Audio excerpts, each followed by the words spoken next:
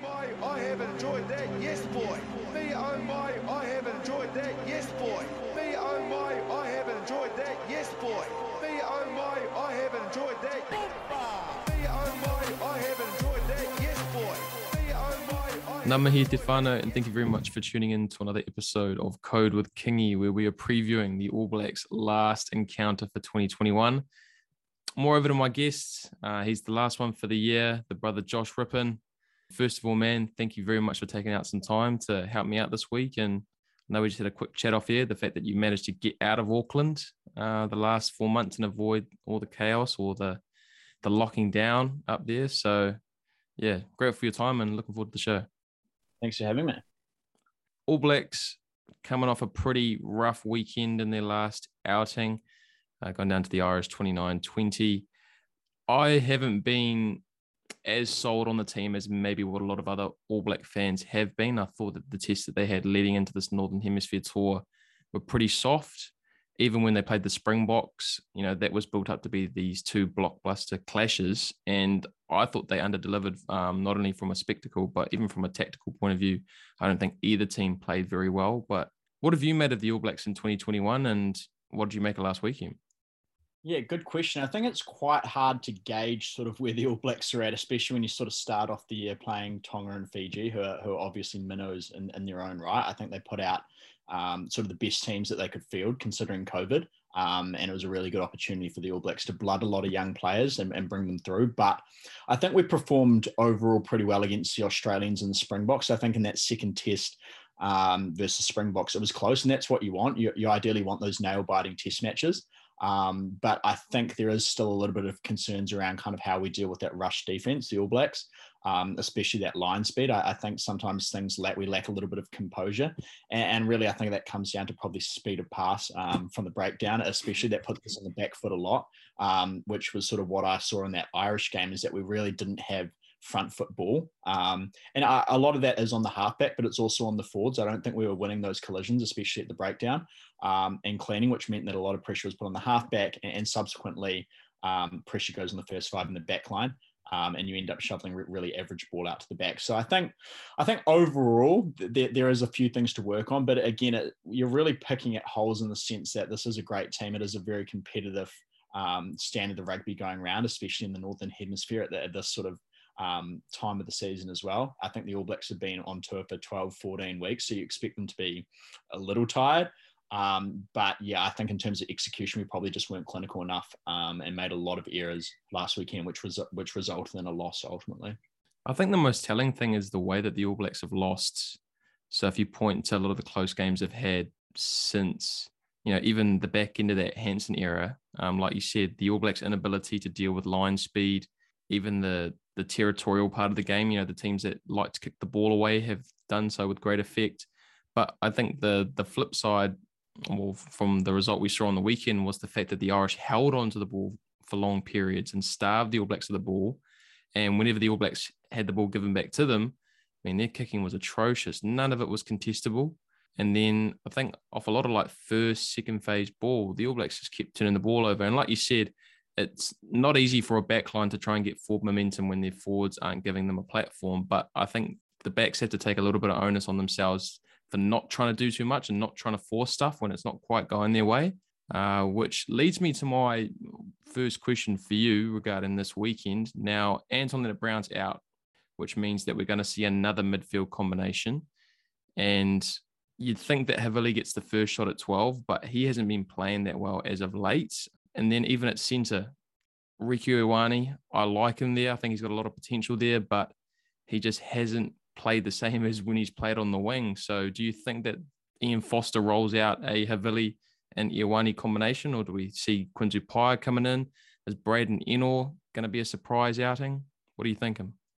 Yeah, I like Quinn Tupaea. I think Quinn offers a lot of dynamic sort of aspects that you look for in a 12 in terms of a really strong ball carrier. I think he's young and he's abrasive, and I would like to see him come out at 12 this weekend. I think him and Rieko are going to partner in the midfield.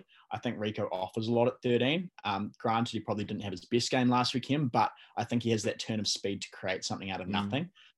especially with Quinn taking a lot of pressure off that crash ball. I think Rico runs really nice lines at 13. So I think realistically, I think they probably need to give Havili a rest. He's had a massive season. And I think a lot of pressure has been put on him, especially if the back line isn't getting front foot ball. He's catching a lot of this ball, a lot of flat ball, or just on the game line. So he's getting hit really hard, which is ultimately, making it look like he isn't performing up to his standards. But I still think he's had a really good season. But I think realistically, they're probably going to roll out Quinn and Rico and the centres. Well, it's not Havili's game. Like if you look at the way that he's deployed with the Crusaders, Lester Whanganuku does a lot of their crash ball, and they do it. I mean, like they've got a Rolls-Royce forward pack in comparison to the rest of the competitions. That makes things easier. But he's more of a silkier sort of second five, sort of ball playing second five. But they're asking him to be what would essentially look like a role that's best suited for someone like a Nani Laumapi, who they let go or lowballed, which now sees him in France. Wouldn't be surprised if he's on the sideline this weekend. He's probably in the corporate box, mate, considering that's the team that he plays for.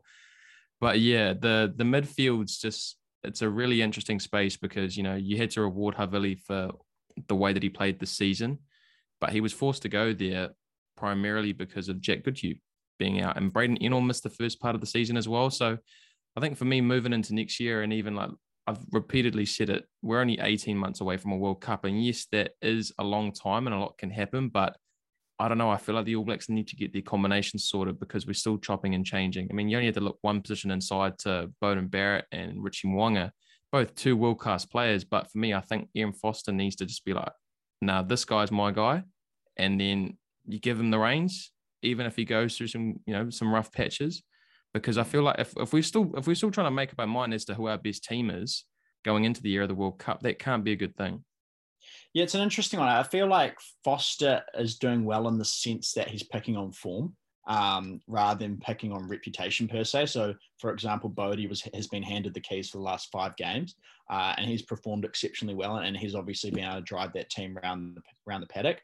Unfortunately, took a head knock. Moanga came on and probably didn't drive the team as well as we would have liked with the Irish. Granted, he was on the back foot and a lot of ball behind the game line, but I think it is a competitive space, right? So I think that the best man for the job on the week will get it, and they're ultimately both pushing each other. But having that consistency is probably something that we need to look towards with 12 months out from a World Cup.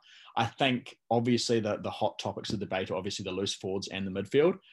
That's probably where it's the most contentious as well as first five. So it'd be nice to see them solidify combinations going into next year. I think it's going to be an interesting dynamic in the midfield with Roger Tuivasa-Sheck coming into things. Yep. And what they're thinking is there. I would like to see Roger at 12 and Anton at 13, but that's from a punter's point of view. So it'd be interesting to kind of see where their mindset's going leading into next year. Yeah, I was really taken back actually when I heard that Roger was looking to play 12 because I mean he's got the talent to play there, but I just thought out of all the places in a back line, playing in the midfield, I think people underestimate how difficult things can be, especially from a defensive point of view. Maybe not so much the attack. And he's probably got the sleight of hand to pass as well. It's incredibly hard to start in the midfield, I think, especially coming from league. I was surprised. I would have thought that they'd start him on the wing, get up to speed with the game, the break down the maul, and then you bring him in. But again, defending in that 12-13 channel is incredibly hard because you've got a lot of traffic coming at you. But if anyone can do it, it's obviously him, and his skills are extremely transferable. And I think no one's really pinned down that 12 jersey per se, especially at that All Blacks level. So I think there's a real unique opportunity for him to have a really strong preseason and Super Rugby season and kind of build into that nicely. Mm-hmm. And apparently he's doing one-on-one sessions with the likes of Dan Carter and Tana Umanga on a weekly basis. So if those guys can't get him up to speed, I don't think anybody in New Zealand can. Some of the other positions that I was curious to pick your brain about, I know you just mentioned the loose forwards. Who are you wanting to play at 6 and 7 this weekend and even long term? And then halfback's another one. You got a guy that's flown halfway across the world for one game. And if he's the difference on the weekend, like that flight and MIQ spot was well worth it. But in a way, I feel like if they do pick Smith there, it's almost a sign of desperation. Now, I want the All Blacks to win, but what does that say to Perenara and Christie, who have been on tour just busting their guts week in, week out. And then Aaron flies halfway across the world, hasn't played rugby in a month, and he's the one trusted to do the job. Yeah, I think the loose forward is a very contentious issue. I think this week they'll start Akira Ioane at 6. I think Ethan Blackadder is probably due for a rest. He's had an unbelievable season, a breakout season per se, but he did look tired in that Irish game, as to be expected. I think we got out-muscled and beaten to the punch a little bit. So I think they will give Akira a run. I see Sam Cane starting at 7 this week. I think they'll probably give him get some meters in his legs, and then probably Ardie at 8 again, and Luke Jacobson on the bench. Again, I think there is options there. You've obviously got Hoskins Sotutu, who hasn't had a lot of game time, Luke Jacobson as well as Ethan Blackadder.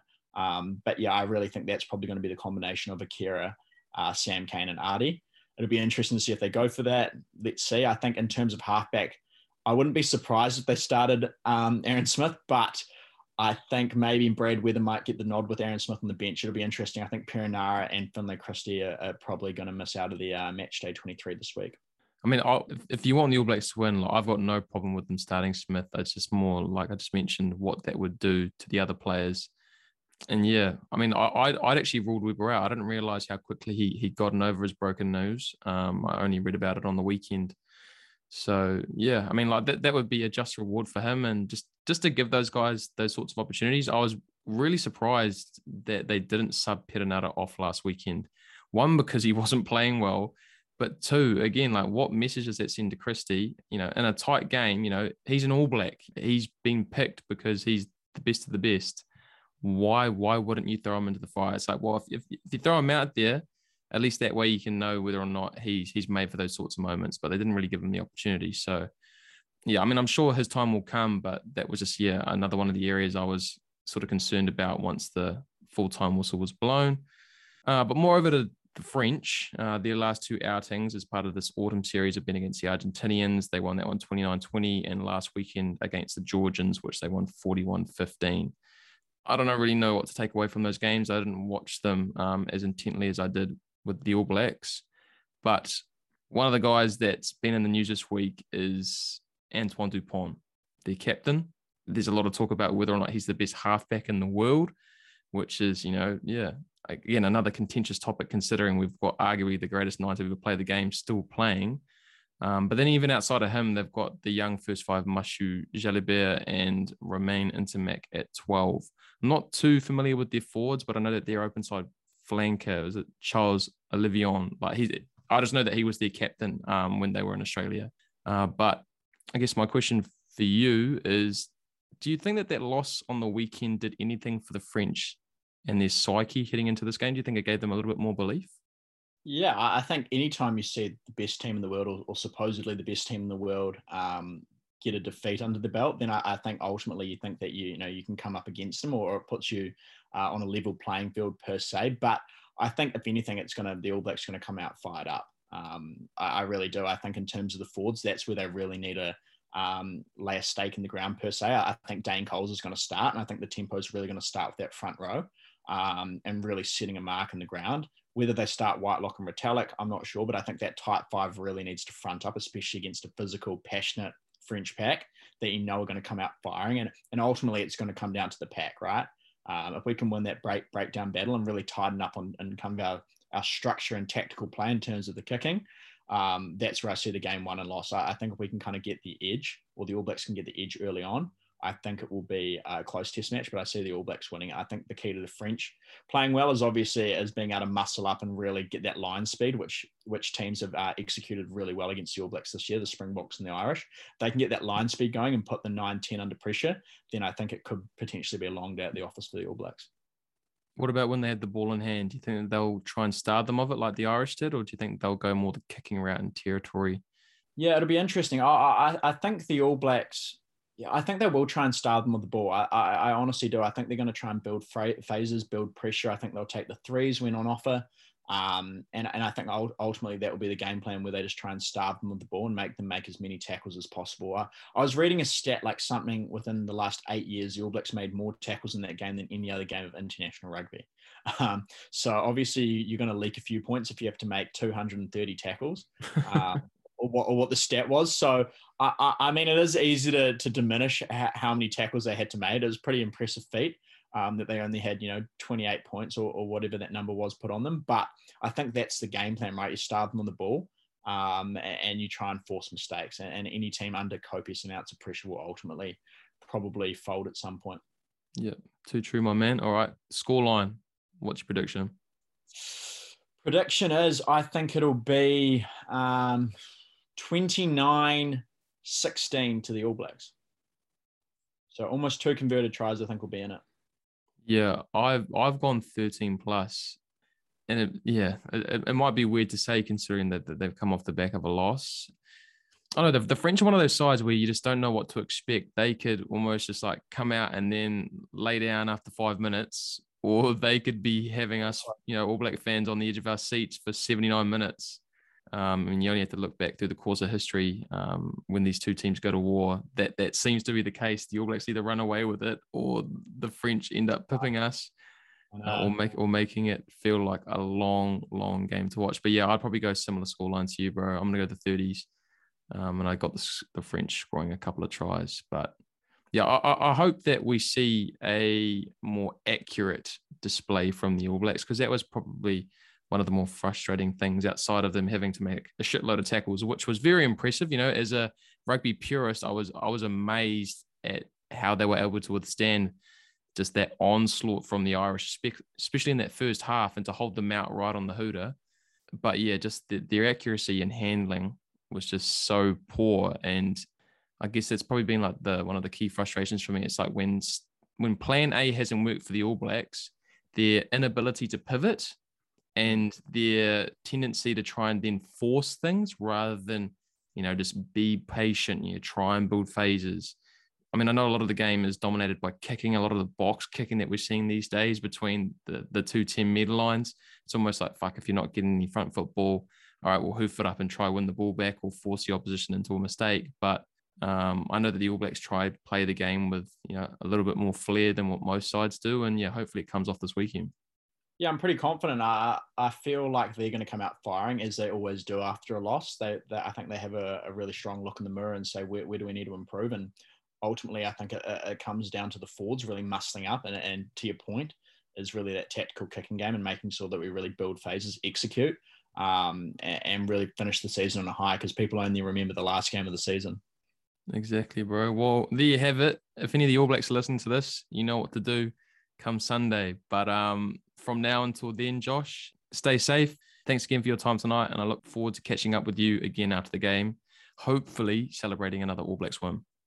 Appreciate your time. Thanks, Kingy. Laters.